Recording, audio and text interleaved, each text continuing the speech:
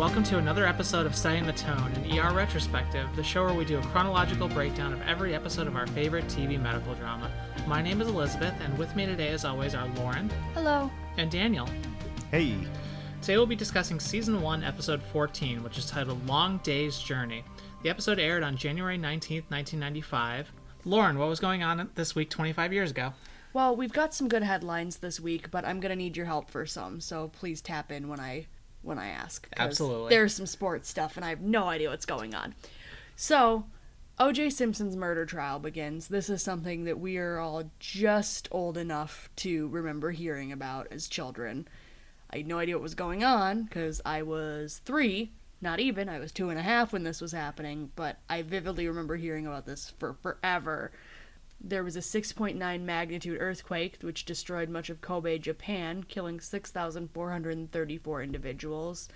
Jesus. Lizzie, can you please tap in for this sports chat? Because I don't know what any of this means. I sure can. Back in this time in 1995, the NFL Los Angeles Rams announced they were moving to St. Louis, where they would stay until 2015. They've since moved back to Los Angeles. And no one cares about football in Los Angeles, so it's fine. All right.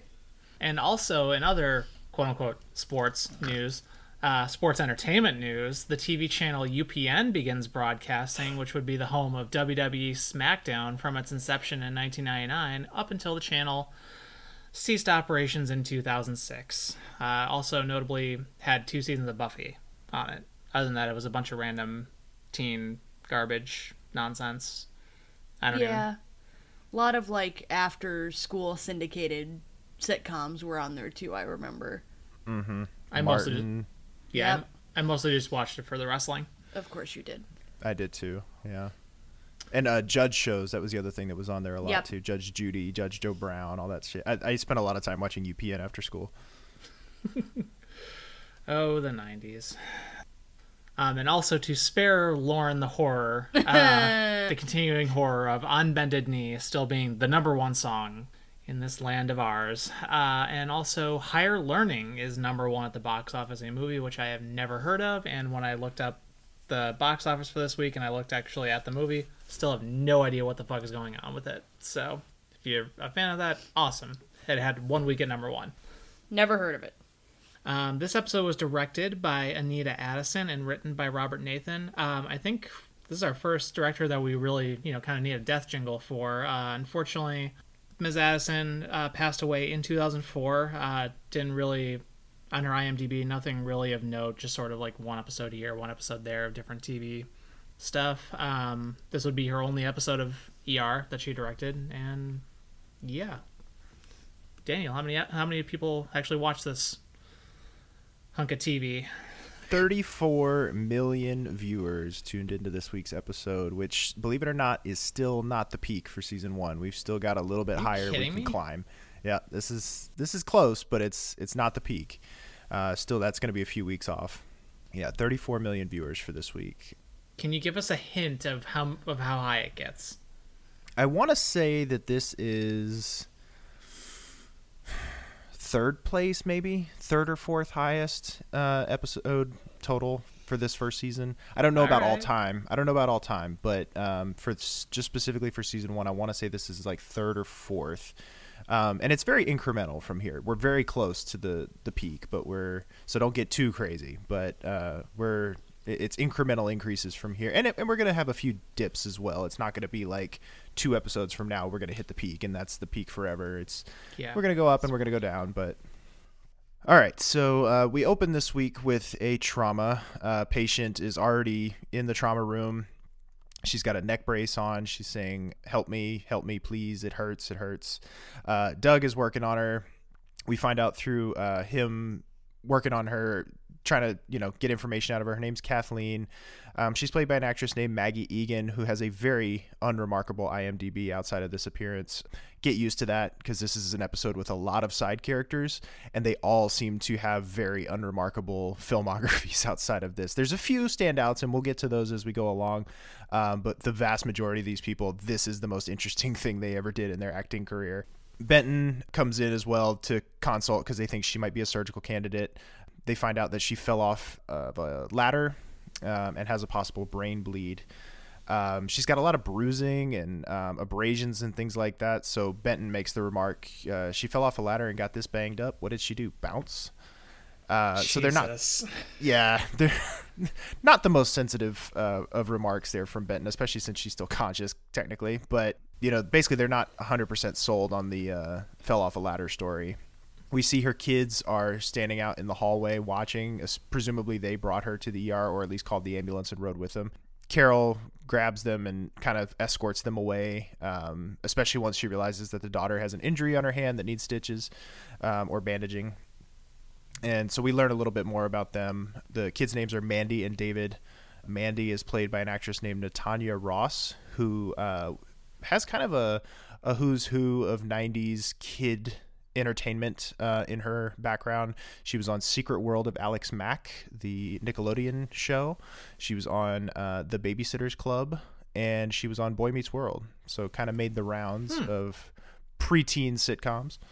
Wasn't she one of the bully girls, like in the early seasons for Boy Meets World? I believe so. Her character name didn't ring a bell with me, but you saying that, I think that must be what it is. Because she does have a very recognizable face. But the names, just for whatever reason, her character names didn't stand out to me. And then David is played by an actor named L.A. Sargent, which A tier, just A-class name there, bud. Unfortunately, though, this is one of your only 2 acting credits, and the other one was a TV movie that I had never heard of. So congratulations on your peak. A tier name, F tier career. Yeah, pretty much. So Mandy claims that she hurt her hand when her mother fell off the ladder.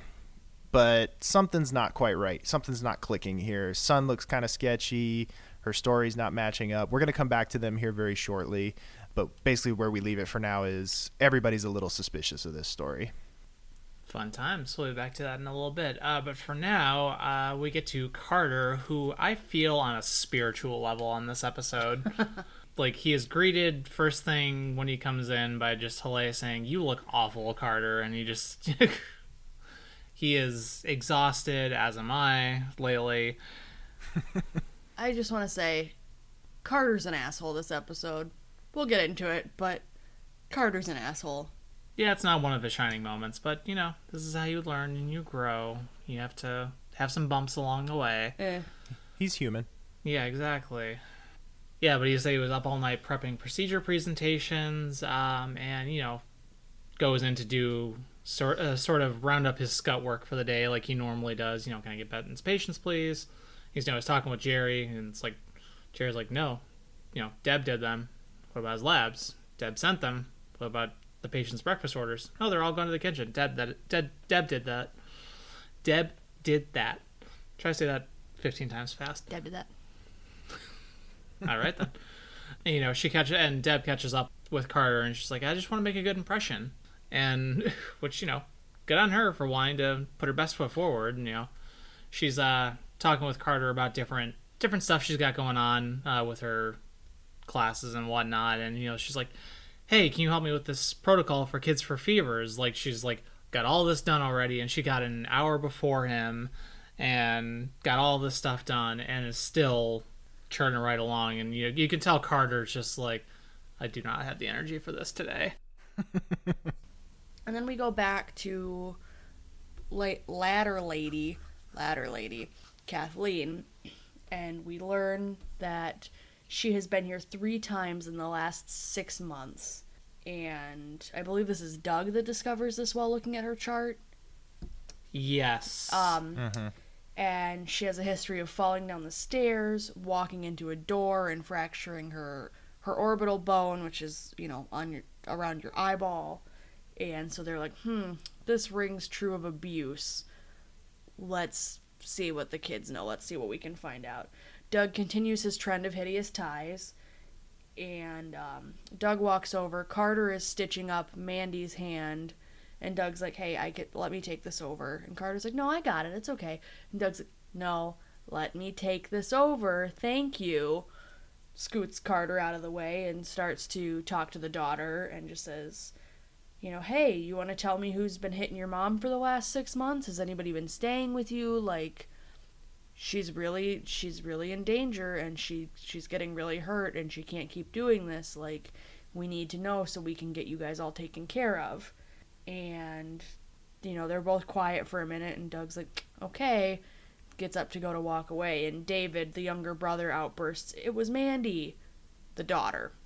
And he's like, she hits her all the time, she hit her with my bat.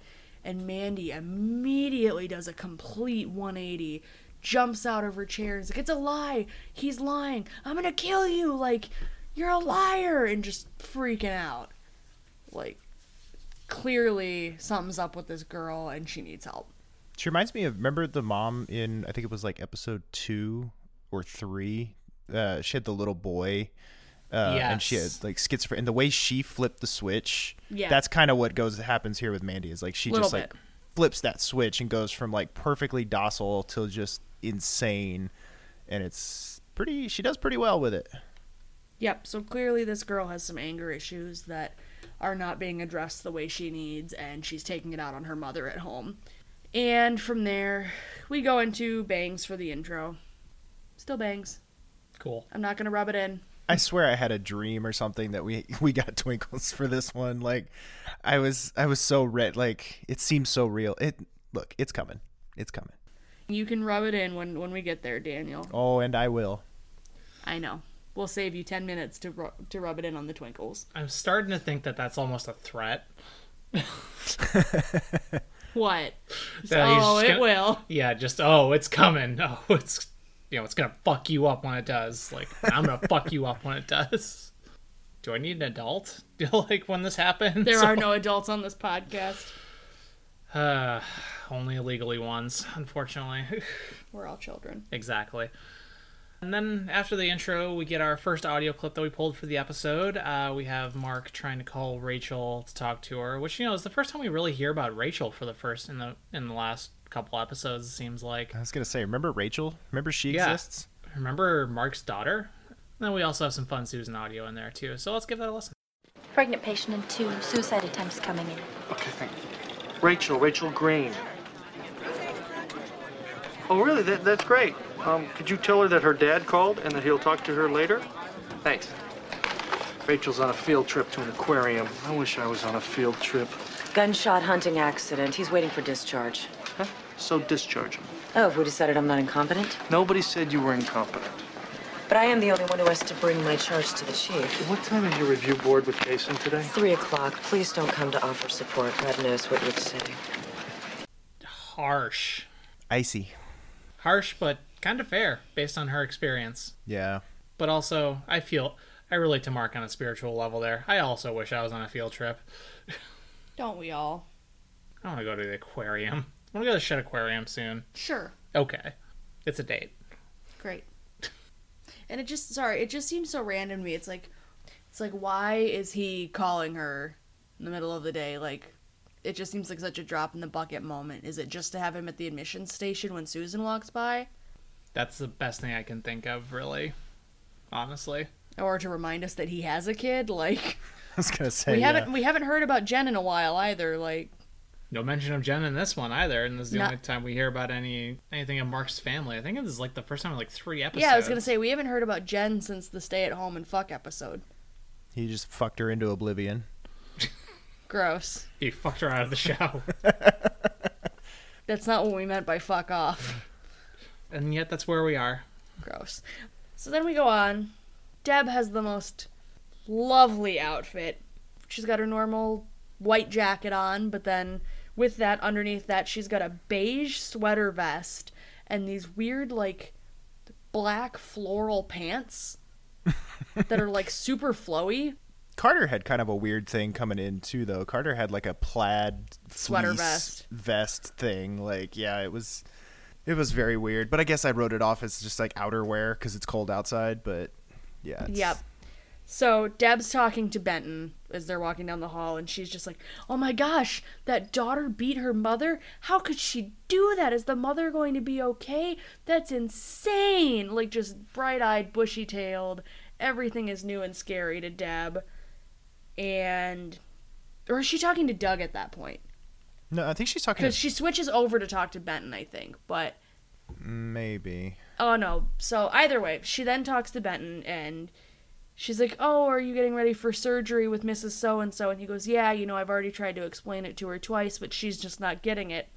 Deb's like, oh, can I try? I'm taking a class on relating to patients as people. It's called The Whole Patient. And in my brain, I went parentheses, the Patch Adams approach. And Benton's like, yeah, just don't let it interfere with your work, and walks away. And Deb says to Jerry, he didn't mean that, did he? And, like, we just cut off with that. But it's just a little thing where it's like, we don't see Benton going nearly as hard on Deb as he was on Carter, but it's kind of almost like Carter is a buffer for them. So I just thought that was interesting. I think in a way it's that Deb kind of exhausts Benton a little bit because, like Carter is like a lost puppy dog who just wants to, like, he just wants Benton's approval, whereas Deb is legitimately, like, her whole thing is she just wants to be the best doctor she can possibly be. It's not about winning his approval. It's about her getting better as a doctor. And so, like, he doesn't have the power thing over her that he does over Carter, because Carter desperately needs Benton's approval, whereas Deb, I don't think, does. So I think he just looks at her and he's just like, it's like a yappy dog. He's like, please get away from me. Like, just whatever it takes. I'll sure, you can do whatever you want. Just leave me alone. See, I read it as Deb needing almost everyone's approval. Like, earlier in the episode, she says to Carter, when you came here, you're so well liked, everyone loves you, and I just want to make a good impression. That's true. Yeah, I think she's very self-conscious of everyone's opinion of her. So yeah, I think that does track, but maybe just not the specific mentor like approval of, like, I need this specific guy to approve of me or else my entire life is a failure, which is what I think Carter's experiencing. So from there, we jump over. We're going to check back in with Doug, who he's kind of getting his main patient for the episode here, treating a boy with a broken leg. A little kid named Zach. Looks to be maybe about, I don't know, 10 to 12, somewhere in that range, middle school aged. He's played by a child actor named Trenton Knight, who is another. With the names. I know, another weird names with unimpressive resumes. This is another one who's got, like, nothing interesting to speak of on his IMDb. However, with one specific caveat to that, he appears in a Cheech Marin movie called Charlie's Ghost Story from 1995. So this same year that this episode airs. And the only thing that's interesting about that movie is the poster for it. And I'm going to link a picture of the poster in our little group chat here so that you can see, because this is literally the only interesting thing about young Trenton here. What the fuck? Yeah. What the shit? That sure is Cheech. That sure is Cheech. Yep. Dressed like the fish stick guy for some reason. He's got like the Gordon's rubber fisherman? slicker. Yeah, he's got like the rubber slicker on, and they're like fighting on a boat for some reason. I'm never gonna watch this. I might. Say it now. However, we should point out it does say in the description for this movie that it's directed by Anthony Edwards. I don't know if it's the Anthony Edwards, as in Mark Green. I'm looking it up. I got it. If it is, it is in fact the Anthony Edwards. Okay, well, so we're definitely going to do a commentary of this at some point, because I have to know what this movie is about. Yes, because I have to know how they got connected to where this became a project. This is, yeah. What the shit? So the other half of this interaction we've got here, Zach is brought in by his gym teacher, who I guess they were like doing wrestling or something, and he says that he's done that move on kids 1,000 times and it's never hurt them before. So I guess they were doing like wrestling moves or something. The actor who plays the gym teacher is a guy named Brian Cousins, another completely unremarkable IMDb, but what I did think was hilarious about him was that he has his own trivia section on his IMDb page that says he's often confused for Steven Weber. What a pathetic piece of trivia.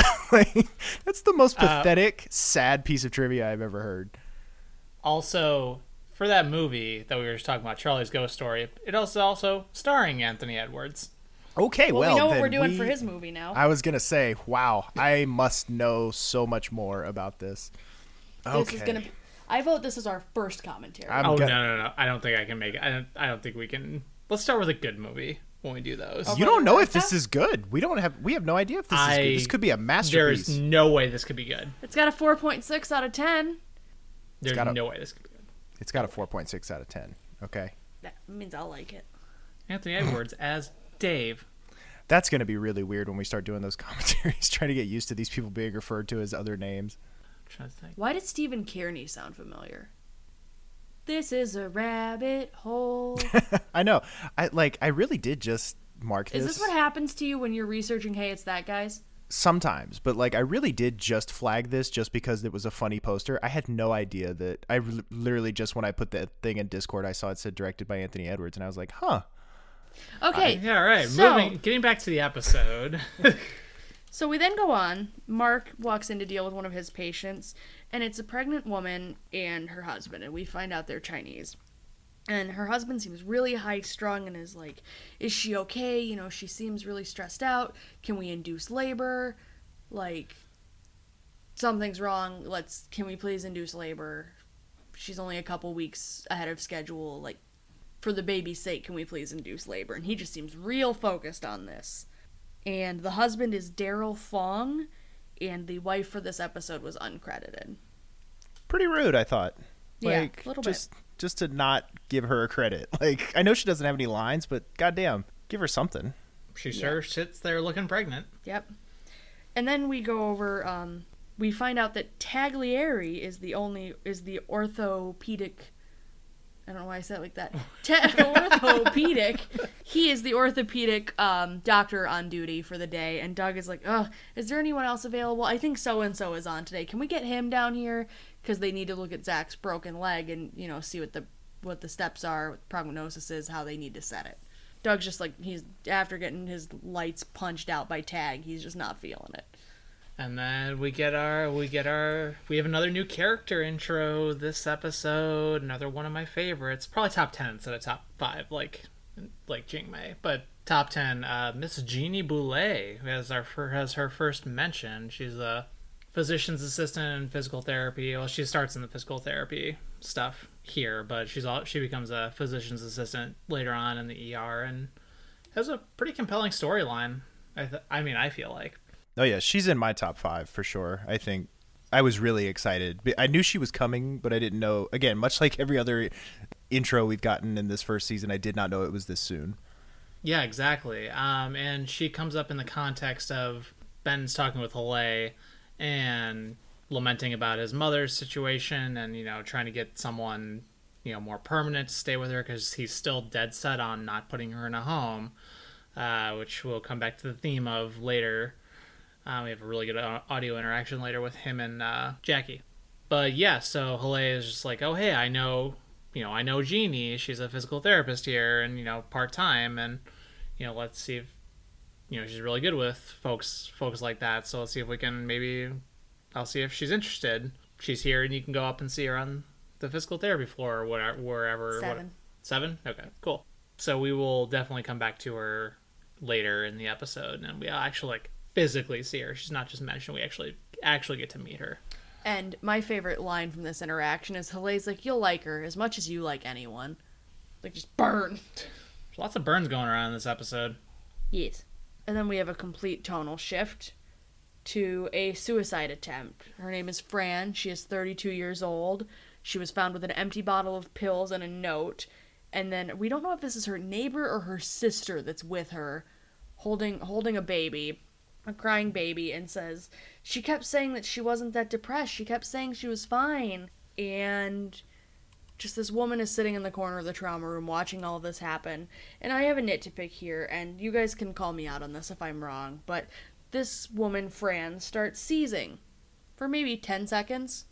I don't hear them say they're giving her any drugs to help stop the seizure. And I also got really mad. I don't remember if it's Haley or one of the doctors, but they grab her head to hold it in place while she's having a grand mal seizure. And that is not something you do. And I believe doctors in 1995 would have known that's not something you do. Would that one be, the one that's in the episode, would that be considered a grand mal even though it's only 20, 30 seconds long? Yes, because the definitive thing of a grand mal is the body involvement. Mm-hmm. And from what it looks like they're having, mostly we see her head twitch to the side. Yeah, I was gonna say. But yeah. it looks like they're framing it as if she was having a full body convulsion. Okay, that was like, you don't like have her body moving, so it was only her head. I jerking think back it's and forth. because they're fucking holding her down. Fair enough. Is what it looks like. But you don't do that, guys. If you have someone having a seizure from your favorite epileptic individual, you let them ride it out. You put something soft under their head. Don't put anything in their mouth. They're not going to choke on their tongue. If they start spitting up, tilt them on their side. When it's over, ask them some simple questions. Make sure they're conscious. Give some water, maybe some Tylenol, because you're going to be in pain. And then help them get home or safe or wherever they need to be to get taken care of. But don't fucking hold their head in place. Also, to re-putting something in their mouth, that was something that was like common knowledge for a long time. But for God's sake, don't do that, because not only will they not be swallowing their tongue, they will 100% be capable of just straight up biting your finger off. So don't do that.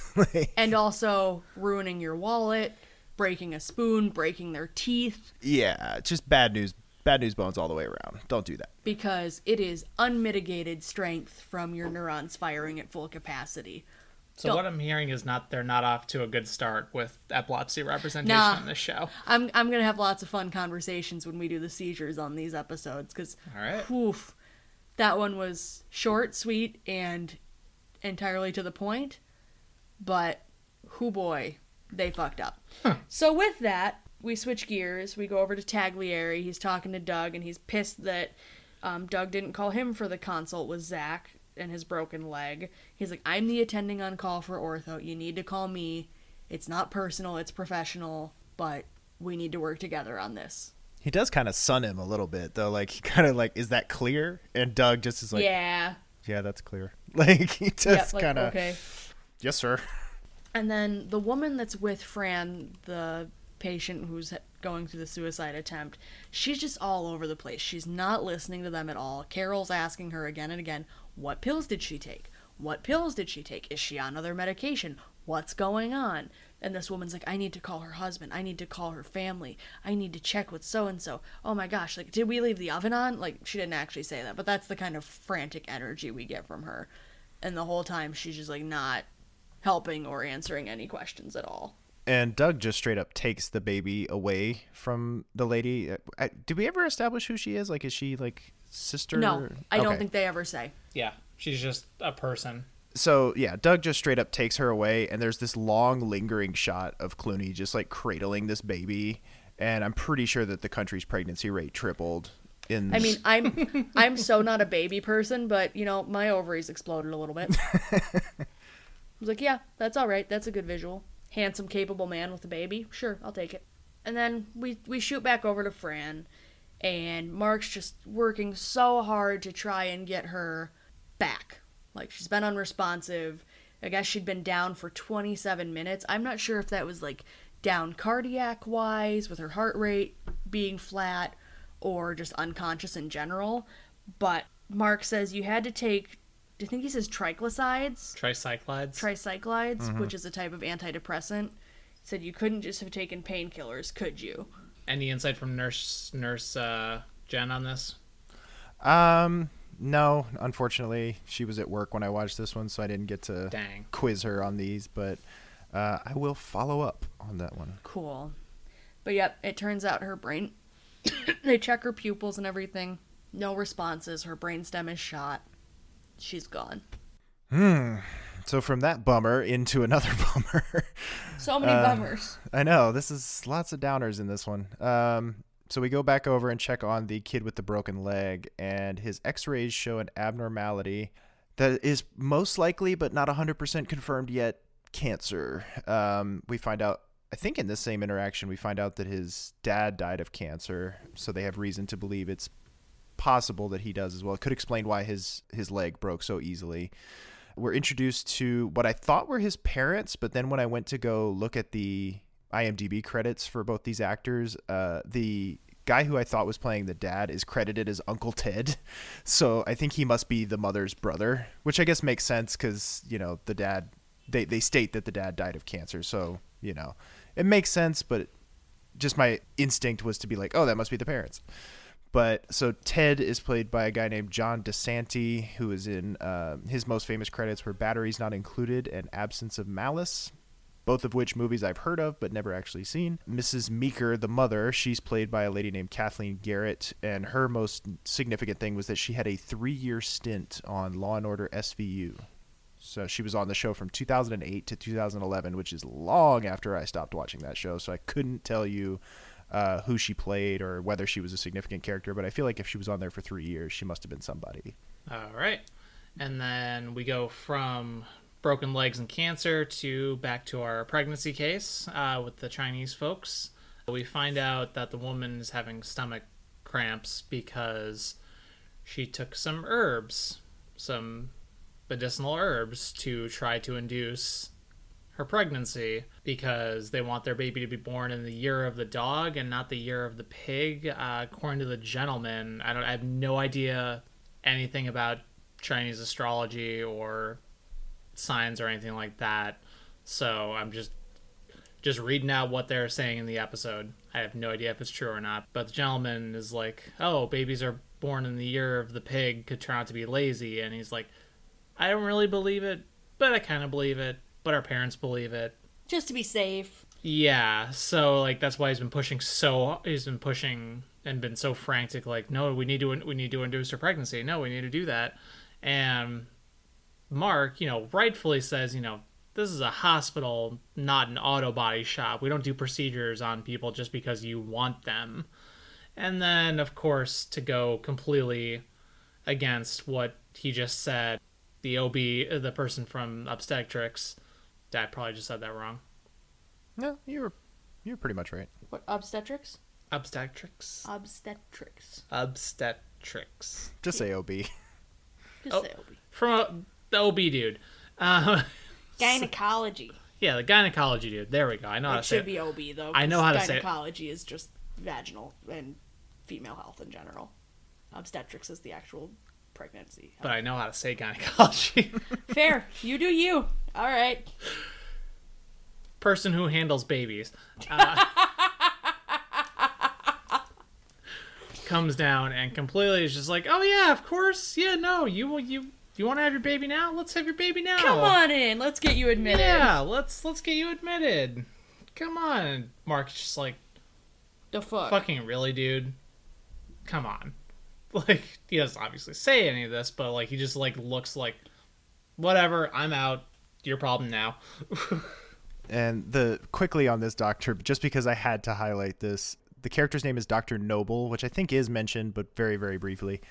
Character is played by an actor named Barry Pearl, whose credits include Grease, House, and Boomers. We have another... Oh, shit. We have another Boomers alum. 'Cause he's in Boomers? He must have been tight with Lydia and Al. Is it Al? Is that the cop's name? Yeah, I think sure. so. Must have been tight with Lydia and Al because they got him a job on Boomers 25 years later. So. But is it really a job or is it more of a chore? I'm not going to go watch to find out. There's no way that series has made money. I'm going to watch it one day, guys. I'm going to watch it. I'm going to watch it and I'm going to live tweet it. I'm good. You and me will do it, Lauren. We'll if only knock out I an had episode. access to our Twitter so I could do this. I've been meaning to give you access anyway because you're better at tweeting than I am. This is true. I'm the oldest 31-year-old person ever, and I don't really know how to do the Twitter. I'm just doing my best, so... Aren't we all? Exactly. So after that, we actually get the physical presence of Jeannie, of Miss Boulay on screen. Miss Boulay. I like saying her name. I know, I love her so much. It's a very beautiful name, Jeannie Boulay. So she's up doing her physical therapy thing with a patient. She's doing like some sort of like water resistance or something like that. But Ben just, I don't know. I just kind of find it awkward that just Ben's just sort of having this conversation, just while he's in the room. Because I've been in physical therapy before, and I kind of like that that my physical therapist was one-on-one. Had their attention trained on me and wasn't discussing outside jobs. Oh, yeah, like when I had my physical therapy for my low back, I'd have to get like really amazing massages, but they'd have to like massage my glutes and everything. And if my physical therapist, who was wonderful by the way, if he had been talking to another physical therapist while he was giving me essentially a butt massage, I would have been so uncomfortable. Like when it was just he and I, we were just shooting the shit, everything was fine. But like if he was just carrying on with somebody else while he was like touching my butt, it would have made it more weird. And this dude that she's working with is half naked because he's like in. I'm assuming he has swim trunks on. He's gotta have like swim trunks or boxers or something on. Yeah, but like he's just like in this like one of those tubs that you see like sports players use. Yeah. The like, therapy tubs. Yeah, for hydrotherapy. And I want one. They do seem very nice. Yeah, so Ben comes in and, you know, is obviously they come in like in mid-conversation. We enter mid-conversation and Ben's, you know, just being like, yeah, I need so-and-so things. And she goes, you know, I'm not, she's talking about all this. And Jeannie is just like, you know, I'm not a housekeeper, Ben. I'm a physical therapist. And just like, can you afford me on a resident's salary? And he's like, I'll get the money. And of course, there's no discussion of how much she'll be paid. I feel like it's more like those old like fantasy tropes. Just here's an amount of money. Here's a gold. Here's a bag of gold coins. I'm sure that's enough. Like, wondering if that's how she's been paid. Like, here's a wad of cash. I'm assuming it's enough. But she does agree to do it, I think like 4 days a week? 3, I think. 3 or 4 days a week? Because she's like, I work here on Saturdays. I've got classes 2 days a week. Yeah. And obviously she's going to need like 1 or 2 days for herself. Yeah, so we will see more of her as the episodes drag on, I'm sure, but... Drag on? Don't you mean continue? This is going to be... She's with us for a long time. Like, she's going to Oh, yeah. She's going to be here until, like, I think she stops being a regular somewhere around season 9 or 10. And then I think she... Are you sure it was that late? I thought it was earlier than that, because after she gets married to the cop, then they adopt the kid. She gets married to the cop, they adopt the kid. She sticks around for a little while after that, but not much longer. And then she does come back at one point, but it's just for a one-off. Yeah. So... Yeah, it's in the season 15 roundabout where everyone has their own one-off. Yeah, the greatest sort hits of episode. album. Exactly. Also, I'm really excited to get to review where her story goes. I fucking love it, and it's gonna be good. It's like kind of neck and neck, I think, between her and Weaver, who has the more like kind of ultimately like the most satisfying kind of like full breadth story, and like because everybody else I feel like kind of gets the legs cut out from under them before their story gets super. I mean, I guess Carter, but Carter also kind of halfway leaves. Carter doesn't really like fully leave. He just kind of, it's very... He pieces out to Africa for a while. Right, yeah. So like everybody else kind of like Green, you know, has his deal. Benton just kind of abruptly leaves. Like nobody else really, I feel like, gets to tell their entire story from beginning to end better than Jeannie and Weaver. I mean, what about Elizabeth? Yeah, Elizabeth too. I feel like they kind of lost track of Elizabeth after Mark dies, though. I feel like they kind of forgot what to do with her after that. I have seen some very interesting discussion about that on some of the ER groups we're privy to recently. So when we get to Elizabeth's post-Mark life, I'll be really intrigued to actually revisit. I've seen a lot of flippant woman hating on those groups, too. Every other female character in this show is a fucking bitch, according to them. They hate every woman on this show. They hate Cleo. They hate Lizzie. They hate, who else? Aww. They hate Jen. I love you, Lizzie. They called Lizzie a harpy after... I know. After Mark's death. There was that one person, when they were talking about Jen the other day when I was reading it, and they were like, oh, Mark just loved her so much, and she was an unfaithful bitch. And I was like, are you watching the same show that I'm watching? Because, like, he sucks just as much as she does. Like, also, if any of you are actually listening to this, please come have these discussions on our page so we can actually, like, get into it and, like, flesh them out. Facebook.com/Setting the Tone Podcast or @SetTheToneER on Twitter.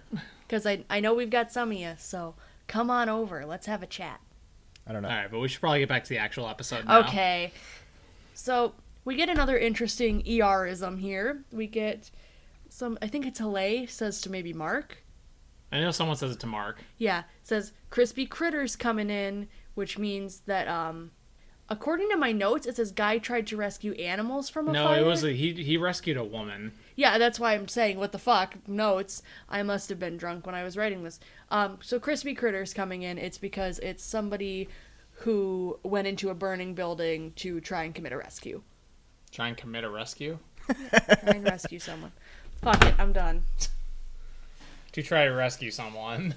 But anyway, so Crispy Critter's coming in. A guy tried to rescue someone from a fire. He succeeds, but that's where that colloquialism comes from. And they're taking care of him. They order a gram of Ansef antibiotic. His name is Mr. Kane. He has smoke poisoning and fluid in his lungs and a bad pulse ox. He's fucked up. Yes. He's also played by a guy named Byron Thames. Is it like the river in London? I don't know. It's however we want to say it. It's our show. Sure. Byron Thames. Thamez. Right. Very, again, unremarkable IMDb. I did think it was sort of interesting that he got a lot of voice credits as extra voices. So I guess like when there's crowd noise and stuff like that, maybe. But two specific credits that stood out were X-Men: Days of Future Past and Dawn of the Planet of the Apes. So. Oh, cool. Yeah. The newer ones? Yeah, the newer ones. I do love the Planet of the Apes series, the newer ones. But then he's a little awake now. They've been taking care of him, and he just says, "Is the little girl okay?" And we zoom over to the little girl, and they're taking care of her. She's, wheezing a little bit, and they lift like her blanket up off her leg, and it just shows a huge bone fragment sticking out of her leg. Yep, Lizzie and I both audibly made that noise when we got to that scene. All right, so then we're going to jump right over real quick and check in with poor baby stressed Susan, who is just freaking out about her review, and goes to Jerry because she really needs a cigarette, and she wants to know where Lydia keeps her stash. I love that it's now canon that Lydia is the, rat bag nurse that has the, stash of cigarettes. I just love that that's the thing. Jerry tells her, he says, "I didn't know you smoked," and she replies, "I don't," which I discovered and remembered while I was doing the research for this is actually a contradiction, because if we go back a few episodes to Another Perfect Day, when I believe that was episode 7, when Carter finds Susan up on the roof and wants to split the champagne with her, she is putting out a cigarette as he comes up to the roof and meets her up there. So you're full of shit, Susan. Yeah, I would say she just could be like, "Oh no, I don't smoke. I'm a stress smoker." Yeah, I'm sure that's what it is. I only smoke while I'm drinking, or something like that. You know what I mean? Like one of those people. Like, no, you smoke. Anywho, we see Deb and Carter are asked to go outside to check on a patient, and they're like, "Oh, well, why can't he be brought in?" And Jerry goes, "I don't think that can happen. So let's find out why." They go and they check on this man in a van, and they're like, "How long has he been sleeping?" And they ask this to a mother and father with their 2 children who are standing outside. "He's been asleep since breakfast." They were driving cross country. And I think it's Deb that says, "I don't know how to tell you this, but your Uncle Ed is dead." No, it's Carter. It's Carter? Because Carter's in the car. They both are. Well, he's in the front of the car, so he's facing the family.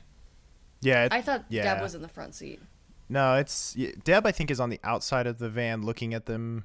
This is all very, very pedantic. It doesn't matter. But, I'm pretty sure Deb is on the outside of the van, and Carter's actually leaning in, taking his pulse, and is like, "Nah, motherfucker's dead." Yeah, so we find that out. Shout out to National Lampoon's Vacation there. I know. Anna, or Grandma Edna, or Aunt Edna, or whatever the fuck her name is. Yeah. I thought the exact same thing. It's like, oh, God. Or Little Miss Sunshine. Highly recommend that movie, too. It's a good one. I saw part of it, and I couldn't finish it. It was just so boring. Well, you're wrong. It's wonderful. And we go back over to the burned girl. We find out her name is Nancy. And we check on Mr. Kane, and his lungs are badly damaged. He inhaled a lot of toxic fumes, and we find out he has cystic fibrosis. And they're like, "Well, is there anybody we can call for you?" And he's just like, "Can you call my dad?" He knows it's not good. And I just realized during this whole time, we've been, cruising around, seeing everybody in the ER. We haven't seen Mookie in forever. We still haven't. He hasn't shown up this episode. He doesn't show up this episode. But I just realized, it feels like it's been forever since we've seen Mookie. It's only been since episode 10. It feels like forever. Yeah, it's only been since Blizzard. Blizzard was the last time we saw him, and bad news, that was the last time that we will see Mookie. Mookie got bobbed. In the same episode that Patrick gets bobbed, we also lose Mookie. Yeah. Today I learned. Yeah. What the shit? Yeah, I did the exact same thing. When Haley is walking down the hallway, she mentions something to a Billy, who is a character we've never met before, we will never meet. He's literally... And I was just like... Oh, shit, I bet Mookie got bobbed. And I went and looked, and sure enough, he did. Blizzard was it for Mookie. Well, shit.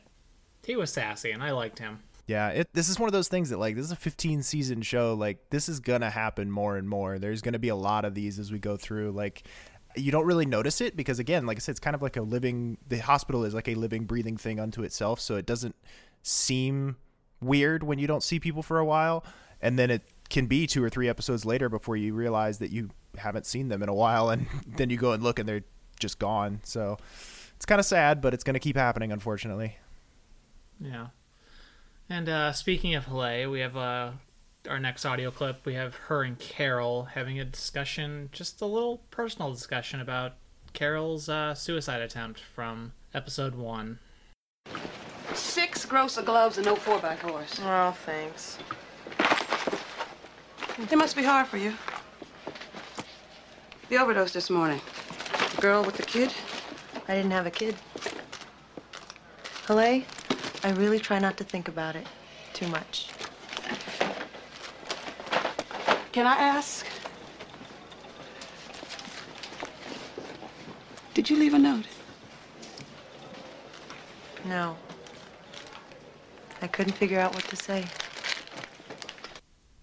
So yeah, I just really like that, just a little bit of a clip, just because like it's a very real emotion. It's a very real place to be when you're feeling like that sometimes. Just not quite having the words to express how you feel, and even when you're just plain old depressed, sometimes you just don't have the words to express how you feel and why you want to do what you want to do. So yeah, that just resonated with me a lot. And Carol does a really good job with it too. Or should I say Julianne Margulies. Yes. Good job. I always mispronounce her name. But the actress does a very good job with how she presents it. Like, A, it reminds us, oh yeah, this did happen to Carol. They're not just forgetting about it. And B, she's just real about it. She's like, yeah, I don't have an answer. I didn't have kids to worry about. Like, and I think that's like the best thing that you can be with people about stuff. Like, it's honest. Exactly. Just be honest. If someone asks me about stuff like that, I'm honest with them, because that's how you normalize this shit, is by showing people like, hey, these are real emotions. Hey, these are real complex events. And I'm probably getting way too much into the weeds over this 30-second audio clip, but it's so good. Helps clear the stigma. Exactly, and it's an important topic for me. And I can't imagine if you were somebody 24 years ago at this point, who was struggling with something like this, to see that and have a character just talk about it instead of it having it be the end of the world. Yeah. I'd be like, oh, there can be life after that. Yeah. I don't have to be a pariah.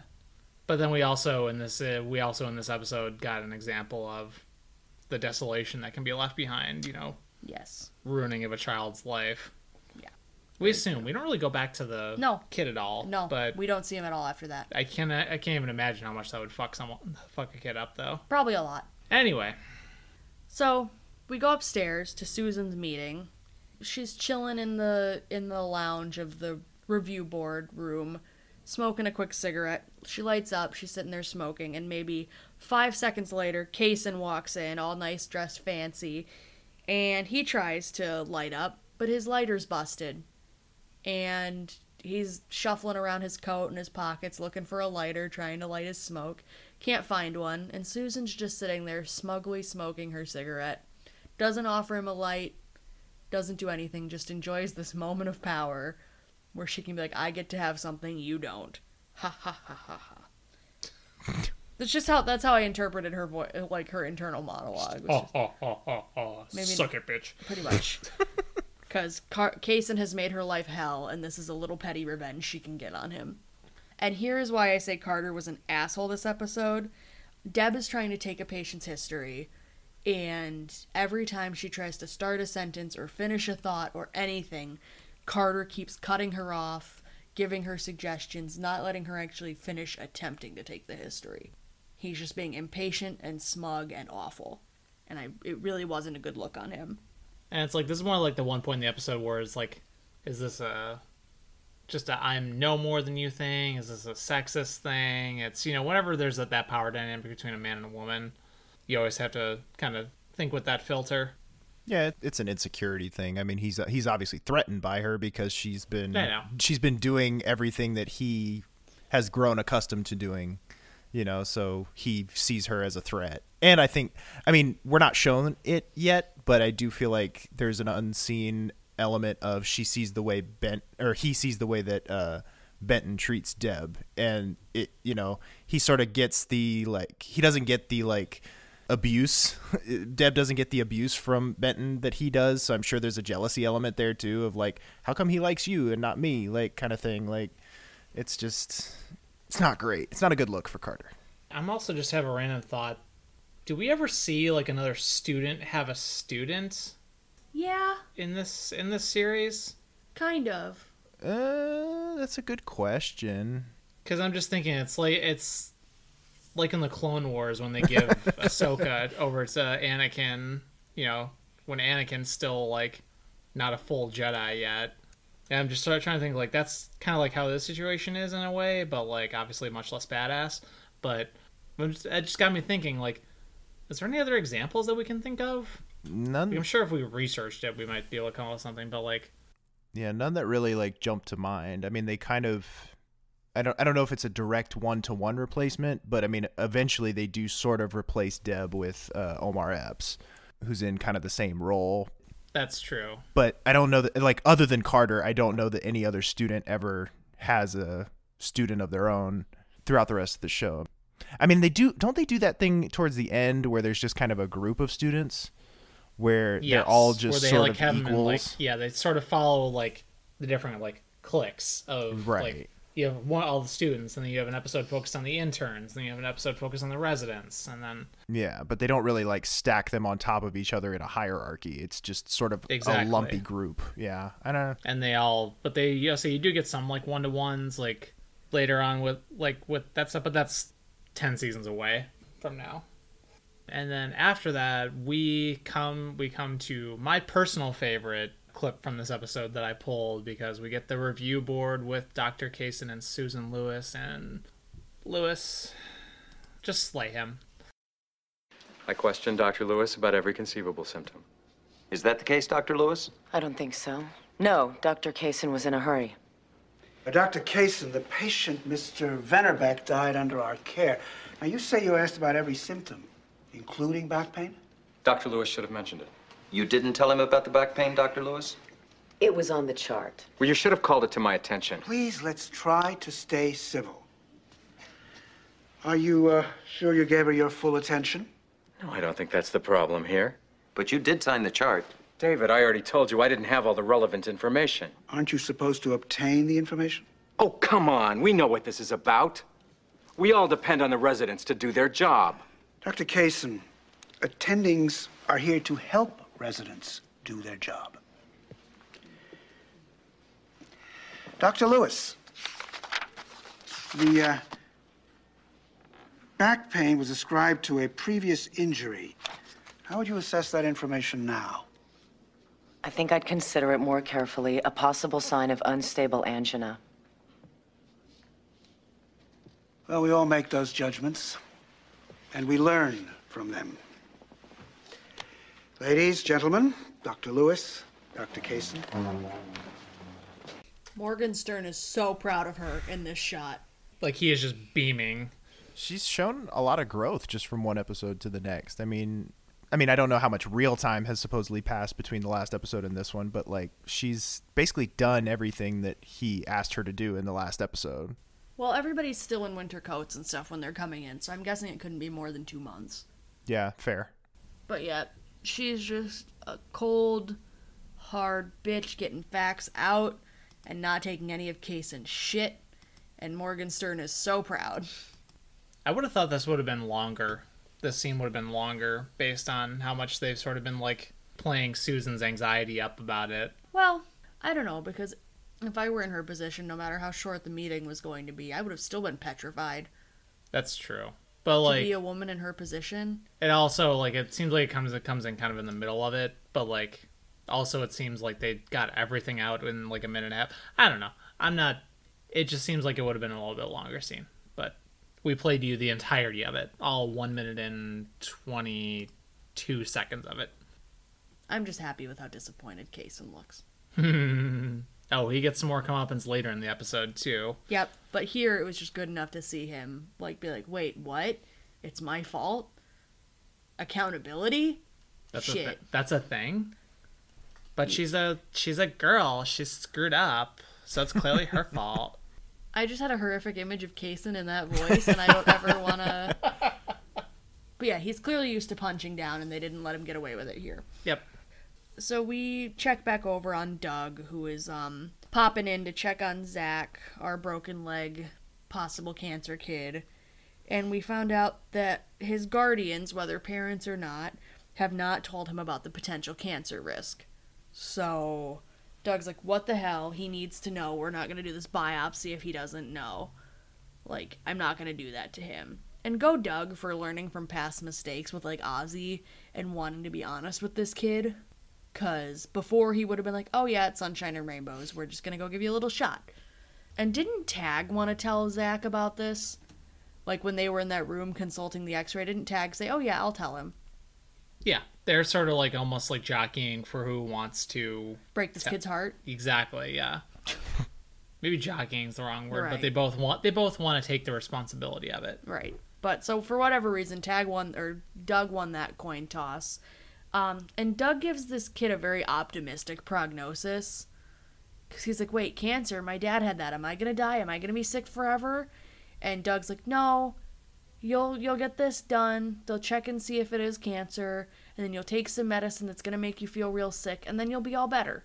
Like, in a perfect world, that's how it works. But yeah, I don't know. I feel like he is trying to strike a balance there of like, yes, right. We want to inform the child, but we do not want to terrify the child and devastate him in the same breath, like especially since he's got a personal connection to cancer. He's had experience with it, plus it was a different type of cancer too. I think they said liver cancer was what killed his father, which is particularly aggressive. Granted, this is bone cancer, so that could also be aggressive too, but like I don't know, I just feel like he's trying to make the best out of a bad situation and balance out the sunshine and rainbows with the reality of the situation. Process, here, like, yes, this could be bad, but it could also be okay. And, like, I don't know. He's doing the best he can with not Here's much. the steps. And so Doug does offer to go with Zach to the biopsy. So, best friends. And then Benton comes to check on the woman whose history Deb and Carter were unsuccessfully taking earlier. And Deb points out that, Carter, points out that they think it's diverticulitis, which is inflammation of the colon, correct? It has nasty shit. Do not fuck with that. Right, but it's quite at literally. its base, it's inflammation. Yeah. Ha. Gross. And Carter presents this, and Benton's like, well, how'd you come to this conclusion? And Carter was like, oh, it was actually Deb's idea. And Benton is like, hold up. The next time Deb has an idea, let her present it. And Carter just gets so, like, his face just tightens, and you can tell he cannot stand being shown up. It's kind of a half measure on his part. Like, he starts out by taking the credit for the whole thing, but then it's like, he can't actually go through with snaking the credit from her, so he feels like he has to. Like, this was the worst possible choice, I feel like, out of all his options. Like, either be a dick and take all the credit, or let her present it. Because now you've just embarrassed yourself on top of everything else. Like, I don't know. You played yourself. Right, yeah. Like, come on, Carter. And also, too, in this interaction, Deb mentions to Benton that she has a photographic memory. Is that a personality trait that carries through? Because I don't feel like it is. No. And I don't know if we'd call that a personality trait. Oh, right, you're right. But I didn't know what else to call it. Like, but is that a character trait, I guess, that they ever pick up on? Definitely not when she comes back. They do not mention that. I mean, obviously, she makes a huge mistake, which I have no idea when that happens, but yeah, because time has no meaning with these events anymore. Like, I have no idea what's going to happen when anymore. I just know what happens. At this point, I'm convinced John Stamos is going to walk through the door 3 episodes from now, and we're just going to have to accept that that's okay. Where's Linda Cardellini? Come on. She's in there for 15 minutes in the next episode, and that's how long she was on the show. It just felt like 6 years. I mean, okay, I believe it at this point. No, but that definitely is not a thing. Especially, that's what I thought. It might be a thing for the next few episodes while she's here, but it's definitely not a thing when she makes her grand return. It's like how Timmy is supposedly a germaphobe. Like, there's another one that doesn't carry through either. That's how Benton introduced Carter to Timmy, was like, don't touch him, he's a germaphobe. Never talk. I think that was meant as a joke. Well, yeah, but just that's what happens when you have these long-running characters, though. You drop these little breadcrumbs and you don't always pick them up. And then after that, we have Tag and Doug walking Zach through his biopsy. And honestly, I just love this whole thing. It's just really sweet and really heartwarming to see Doug actually being amazing with a patient, as well as Tag. We know Tag is really good with and warm with his patients, but it's really just nice to see Doug just like taking the full reins here and just explaining every little step that Tag is doing, because Tag's doing the biopsy. And frankly, what he's doing looks horrifying, even if it only lasts for like 10 seconds. But still, sticking a giant needle gun into your bone. Yeah. I don't really know what else necessarily say about it, but just Doug is just he's very calm. He's very thorough. I think this is like the best we've seen Doug with a patient. And then we have the previously mentioned Jackie and Benton discussing Jeannie and the mom, and got that audio for you. Notably, a little bit of consistency here with the geography of this. They are talking on that same bridge we've seen like 3 or 4 times now at this point, at Michigan and Wacker, right, going across the Chicago River. So same bridge. Yeah. So let's give that a listen. Look, this woman does this for a living. Are you crazy? I've spent weeks looking at nursing homes. Yeah, well, she's my mother too, and you don't make these decisions without me. Why do you keep fighting this thing? I mean, this could be the solution that we've been looking for. You're looking for it. I know the solution. Okay. So, she goes to a nursing home, and you get the house that we grew up in, right? Oh, please, honey, don't give me that sentimental crap. You wouldn't care if this house burned. Hey, don't answer that. I came all the way across town to see you. Jackie, I don't want to see Ma end up in some warehouse for old folks. Look, Jackie. This woman will come 3 times a week. I'll look after her 2 times a week. No, you won't, Peter. You never have before. And tell me something. Just how do you plan on paying this physical therapist person? Look, if it's 3 days, I can swing it. 3 days? God, Peter. When are you going to accept that Mommy needs full-time care? Okay. So, how are you supposed to pay for a nursing home, huh? Her savings. That's perfect. You get the house, you get to spend every penny that she and Papa can save, right? Except what she gave you for med school. Well, Jackie, don't even go there. Because I'm up to my ass in debt, all right? And in a couple of years, you'll make more money than Walt and I will ever see. I tell you what, Peter. Take the damn house, okay? Take it. You can even have your old room back. We'll clear out of there tomorrow. Then you can bathe her and feed her and keep her from taking her clothes off in front of the damn neighbors. Look, Jackie, we'll work it out. Peter! Peter! Hold on.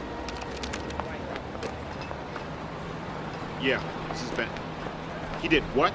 Okay. Look, tell him I'm sorry and I'm on my way. I'll be right there, okay? Yeah, I'm leaving right now. Look, Jackie, we can...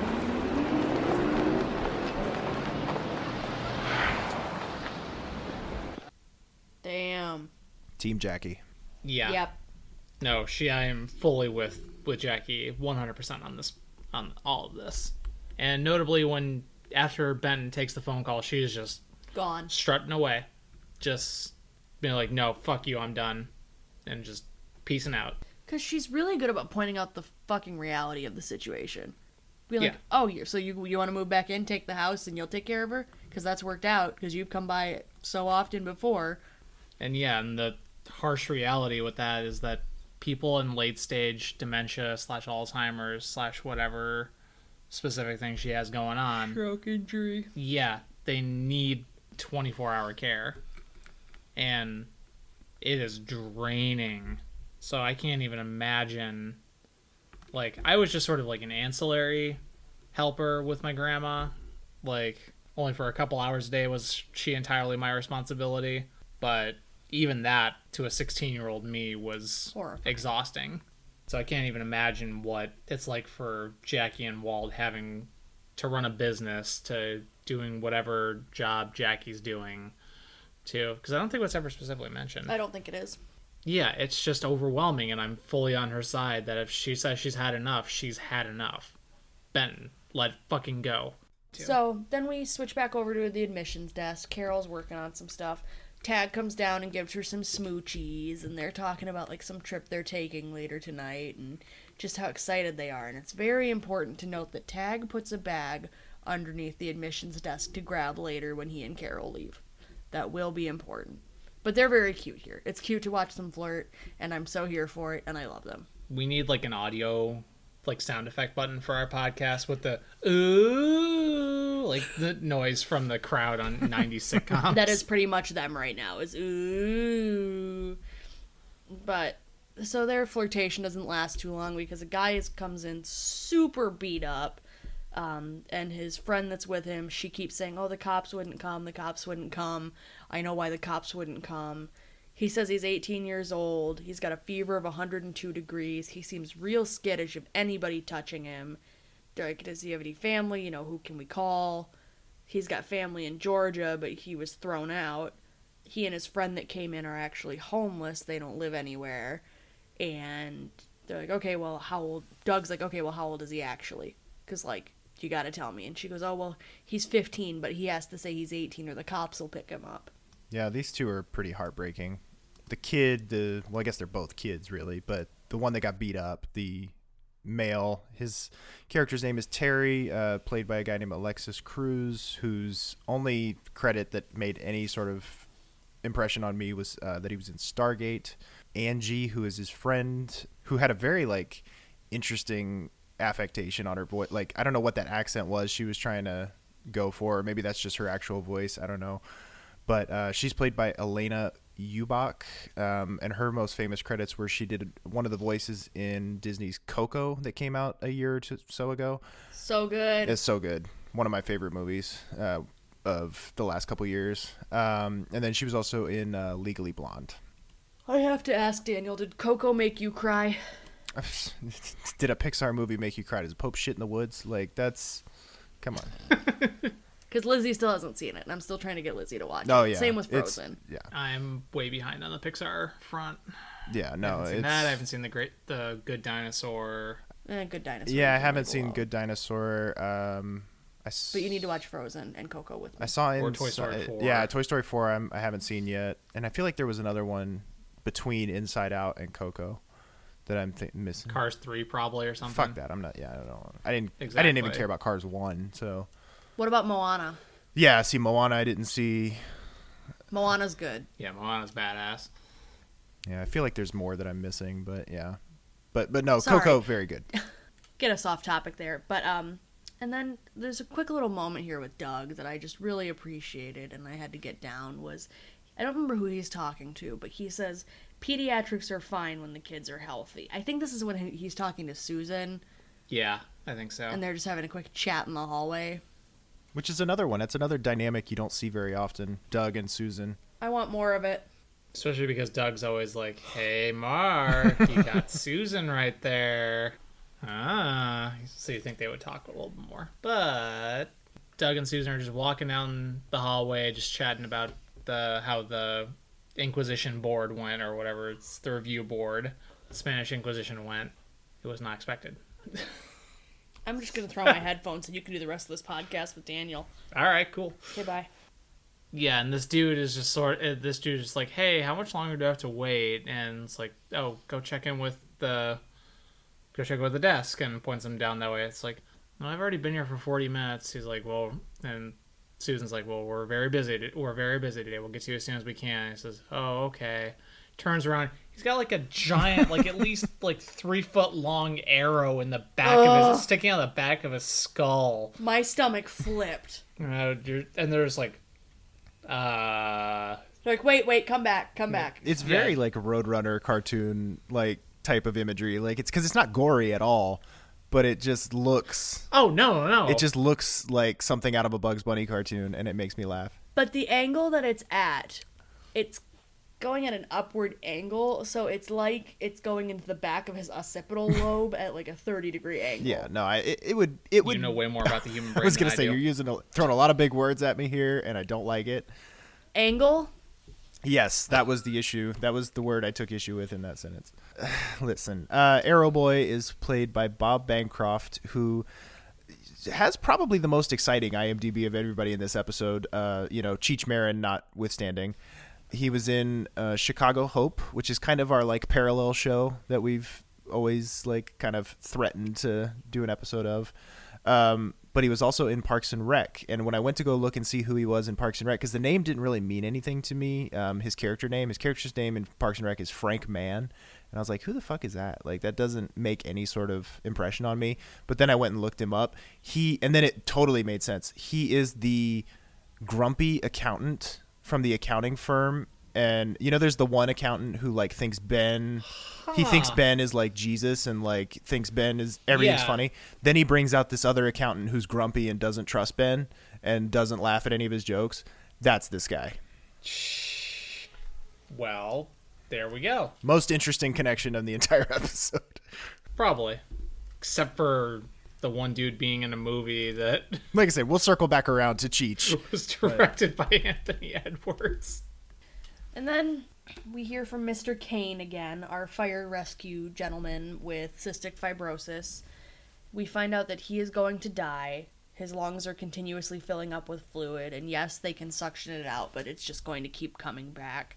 Eventually, they'll have to put him on a respirator, and he's like, even if we could get him a lung transplant, he won't last long enough. Mark tells his dad this.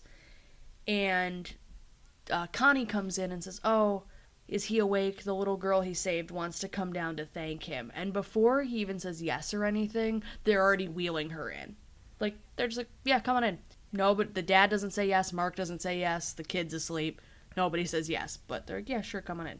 But then Nancy, the girl he saved, says, I can't remember what his first name is, but she's like, thank you for getting me out. Thank you for getting me out. And excuse me while my heart breaks. Because the dude's like 3/4 of the way passed out. He just barely nods when she's talking to him. But it's just like, it's a very sweet moment. And they do it very well. They're learning from their past episodes not to have these things be too saccharine, too sugar-coated. Like, they just let it sit with you. They don't add any music. They don't do anything hokey. It's just they let the moment breathe. All right. And then after that, we go to the doctor's lounge, and Doug is just randomly bouncing a basketball, and we have Benton come in, and we get this lovely clip. Good afternoon to you, Dr. Benton. I don't want to talk about it. I didn't ask. For the first time, I've missed grand rounds. What the hell do I tell Morgenstern? You had something more important to do. Yeah, right.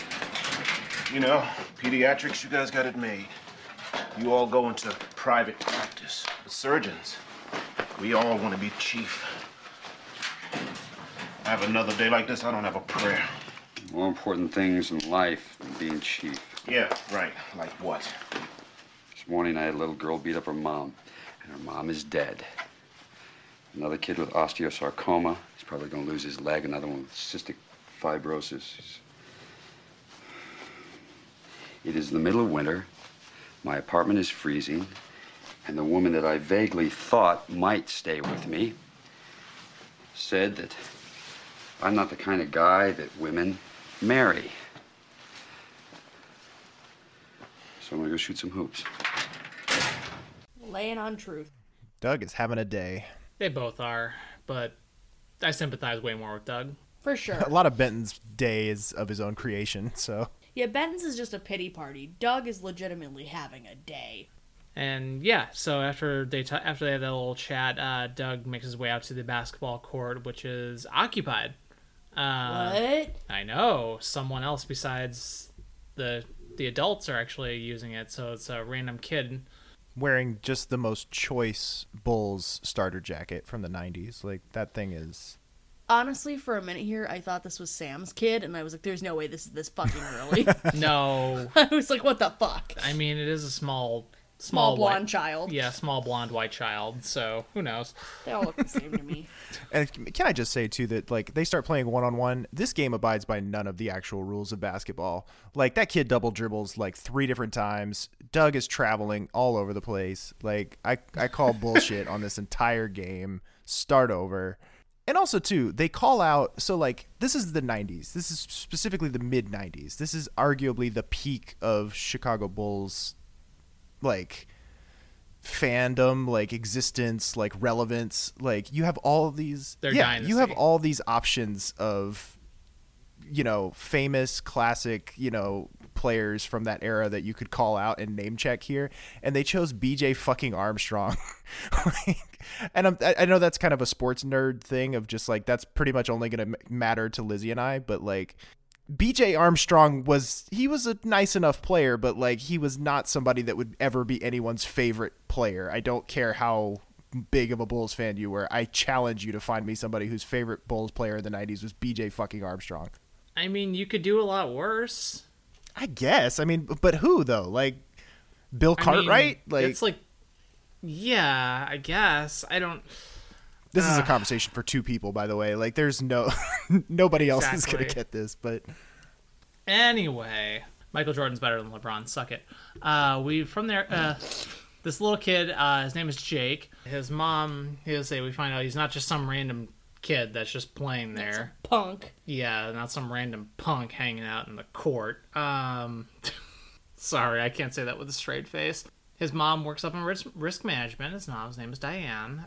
You know, she eventually makes her way down, which I guess she already knows who Doug is, so that's probably why she's not, like, freaked out that there's some random adult man playing basketball with her young son. Her progeny. And, yeah, so they're just sort of making small talk, and then Doug's kind of flirting with her, and she says, you know, before you try any harder, Cindy so-and-so is a good friend of mine. And Doug immediately knows he's caught. Yeah, he's caught. He's DOA. And he's like, oh, right, how is she? And she says, well, she can't say your name without saying a few words I wouldn't want my son to hear. So there goes that. Yeah, and then exchange some pleasantries and move on. Yep. And then we touch base with Susan. I think she's at admissions or something, and all of a sudden a new trauma comes in, and it's a new chest pain, and Susan gets to redeem herself after everything she's learned from this Kaysen thing, and all of a sudden, the chest pain patient is Kaysen. Dun dun dun. Like I mentioned before, time has no meaning with the show for me anymore, because this happens now. I know. I could have sworn it was like season 2. I was just going to say the same thing. 4. Like, if you made me like put money down on this, I would have said season 3, and I would have said like shortly before Lewis leaves the first time. Like, this should be much later than it is. I don't know what is happening with this timeline. Just like I didn't think Carrie got here until season 5, and she'll be here next season. Yeah, she's here episode 1 of season 2. I'm so excited. And this whole situation here just goes to show, always be nice, because you never know who may have to save your life. Don't be a dick. So Susan gets him into the trauma room. They get his shirt unbuttoned and everything, and she gives him aspirin. And she's like, okay, Dr. Kaysen, this is aspirin. Can you chew? Please start chewing this. Like, she's very matter-of-fact and, like, very caring with him with how she approaches it. Like, she immediately lets everything else drop, and she is just going step by step. She shows him what his reports are saying. She's like, do you want TPA? We're getting the angioplasty lab set up. We're getting the cath lab ready to go. Like, what do you want? Here's what things are showing. Here's how things are going. She says, oh, he may need a pacemaker. But, you know, she's being real good with him. Like, keeping him calm, keeping herself calm, getting him stabilized. She has to intubate him, which she does, like, super smooth. One of the smoothest intubations we've seen on the show so far. No muss, no fuss, just bam. And then they get him stabilized, they wheel him over to the elevator, and of course when the elevator opens, it's full of fucking Elvis impersonators. Yeah, that came out of nowhere. Mark is amongst those personators, and for whatever reason, and you know, he walks out of the elevator, and Susan's wheeling him in, and it's like she's like, get out of the way, and he's just pointing. I forget, is he asking? He's asking Susan. Yeah, he's asking. He points to Gurney, and after he notices it's Kaysen, and asks Susan, "Is that a joke?" Which I feel compelled to point out, he would not have to ask that if they weren't always doing shit like that. Like, if they weren't always doing the boy who cried wolf thing, he wouldn't have to ask that. That's just my own personal gripe with their, like, insistence on doing the, like, emergency thing for surprise parties. Well, and the other thing is, the fucking irony of him asking, is this a joke, about Kaysen, is he's getting out of an elevator full of Elvis impersonators. Like, who has the more absurd situation here, really? Yeah, I don't know what... that visual gag comes so far out of left field. Like, I have no idea what... I guess just to highlight the absurdity of the entire situation, maybe. I just don't know. I have no idea what happened there. Me neither. And then we go back to Doug, talking to Terry, the homeless kid who got beat up, and we find out that he has polycystic pneumonia and most likely AIDS. And he's like, Doug alludes to the fact that, you know, this kid's a prostitute, and is like, you use condoms, you need to use condoms. And Terry says they don't want you using rubbers, that's not what they're paying for. And Doug tries so hard to get him to stay for treatment of at least the pneumonia and some HIV drugs, if possible. And, like, you know, you're not going to get better if you're out on the streets. You need to take some time to heal. And Terry's like, if I'm not working, I'm not eating, and my friends aren't eating. Like, I have to be out there. So Doug at least gives him some Basitrin and condoms and some resources for HIV and AIDS clinics. And he's like, you need to at least take the medication every day. And Terry breaks my heart. He goes, the only time I took medicine every day was in jail. Like, there's no way for this kid to have a solid routine living out on the streets. It's just moment to moment, whatever he can do to get by.